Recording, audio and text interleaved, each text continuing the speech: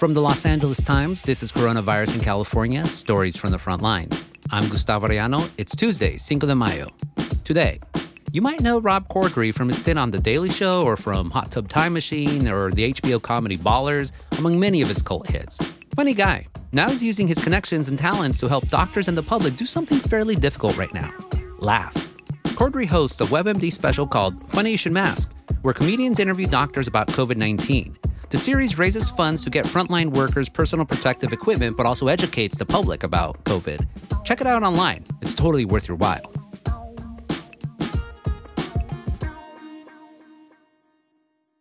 Blue Shield of California would like to take this moment to thank the mothers, fathers, sisters, brothers, daughters, sons, friends, and heroes on the front line. This fight is tough, but so are you. And we're grateful for your courage and your dedication to keeping us all safe and healthy. Thank you. So, Rob, how did the whole special come about? A friend of mine, our kids go to the same school, Dr. Rachel Pearl at Cedars-Sinai, was put in charge of her hospital's mental well-being. She's an ER doctor and immediately then contracted coronavirus herself and was on 21-day quarantine. So she was still working around the clock from home, trying to, somehow lift the sagging spirits of her staff who were dropping like flies and were under-resourced and overworked and were really kind of fraying. I thought that maybe I could just grab some of my funny friends and we could make some videos and I just throw them in a Dropbox folder specifically for the staff at Cedars. That has since grown to over 100 videos going out to about as many hospitals worldwide. Yeah, it's like a private session for these doctors, but then at some point you realize, okay, if I could get all my funny friends, who happen to be pretty famous funny friends, maybe we get together and we raise funds for Project Cure. Yeah, no, that wasn't, it was just this sort of wonderful set of circumstances of another doctor friend of mine. Yeah, that's right. I know 2 doctors. No big deal. Not bragging. But she said, look at this website, Medscape, and get in touch with this woman, Liz Naporent, she's a writer and she runs social media there for Medscape, which is a huge medical resource. They also have run WebMD, which is the website I go to when I think a spider bite might be shingles. She said, why don't we figure out a way to do some good here with these, rather than just lift spirits? Why don't we actually try and make a practical difference at the same time? And we came up with this idea for this benefit where comedians would interview doctors on the front lines and we'd raise some money for Project Cure. Their whole thing, they've been around forever. Their whole thing is just getting medical resources to healthcare workers and staffs and hospitals and industries in need. And now they've channeled all of their resources into PPE specifically. And so that's it. I mean, I read an article a couple days ago about how Project Cure is delivering pallets and pallets and pallets of masks to hospitals today. And it's great. It's great. It's great to see that it actually works, No, and you had great comedians. You had Nicole Byer with Sashir Zamata. You had, of course, Ken Jeong, who's actually a doctor. Eric Andre, who's just classic. And Eric had this really funny yet poignant line, very typical Eric Andre humor, where he said something to the effect that it's preposterous that comedians have to do Zoom interviews with doctors to raise money to get them PPE. That's what I know. That was one of my favorite lines, too, that this is what we've come to, that you have to be interviewed by bozos, basically. Yeah, and then Esther, the doctor he was chewed up with, Dr. Esther Chu, she's wonderful. She was as funny as he was, if not funnier. He was like, do I have to wipe down my shoes, every time I come in? And she's like, when you get home, take your shoes off. Don't lick your shoes. That was really, really absurdly funny. And a lot of these doctors were great, especially Dr. Ken's Dr. Rishi was a lot of fun too. There's just so much information. Man, I learned so much from those interviews. It was incredible. Yeah, no, that's a great thing for people to see it. Like, you learn a lot of material. you laugh, and yet no one ever downplays the severity of the moment. Oh, no. If anything, they sort of shine a spotlight on it in a context that we haven't gotten, really. It's not been filtered by anything. It's just their experience on the front lines. And whether they say so or not, you can just see that they are special kinds of people, the people that become doctors and people that are especially working so hard on this, that they're a special kind of person that feels, inherently duty bound for our safety, just to our health. They feel a duty, and it's wild that they're out there. And I can't believe we never appreciated them before. I certainly didn't.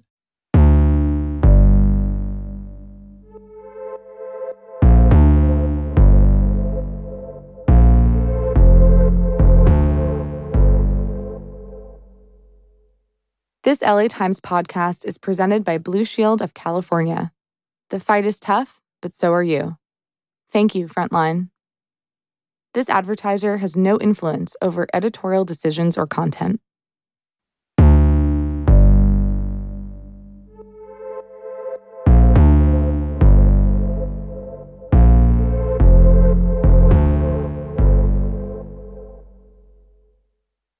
So, Rob, how is coronavirus affecting the comedy world right now? I don't know, to tell you the truth. I'm sort of hunkered down in my own world like everybody else. What I'm seeing is a lot of people finding different ways to channel their creative energy, whether that be in these sort of Zoom shows that people are doing. Instagram has sort of caught fire again, I think. There's a lot of creativity out there. Something happens, I guess, when you're confined to a space and you still have the urge to be creative. I loved, for instance, Saturday Night Live's broadcast from home. It was really interesting to watch them do that. I'm glad they did. Yeah, it's almost like we're all in the writer's room right now. Late at night, you're like looking for joke after joke after joke, and you're just at the bottom of your brain. You can't think of anything else to do. Yet that's when the brilliance comes out. Yeah, I mean, there's a lot of exhausting yourself to the point of helplessness is always a way to channel your creative energy. Then there's also, what I like to do is I've been doing a lot of this lately. I will get up and I'll just dust something. It's so reductive, but I feel like I've dusted off part of my brain, and it always works. The interesting thing about you doing Funny You Should Mask is that you've actually started and created 2 shows about medicine. One, of course, Children's Hospital, which was an adult TV forever, cult classic. And then the sequel of sorts, Medical Police, which, by the way, just happens to involve a virus. Yeah. I can't stress enough how tiny the corner of this internet is, but there's this tiny corner of the internet who has crafted this conspiracy theory that we knew it was going to happen. And we released the show on Netflix for promotional reasons. And they even went so far as to freeze frame parts and make out like COVID on graffiti when we were shooting in Croatia. That's, I guess, another way to channel your creative juices. Yeah, so without revealing too much about the show, is the show Prophecy? And what can the show teach us about this moment that we live in right now? Yes, absolutely nothing. This Children's Hospital and Medical Police, one of my directives when doing both of those shows is that this will have no redeeming social value whatsoever. That was probably just coming off The Daily Show and being a little exhausted.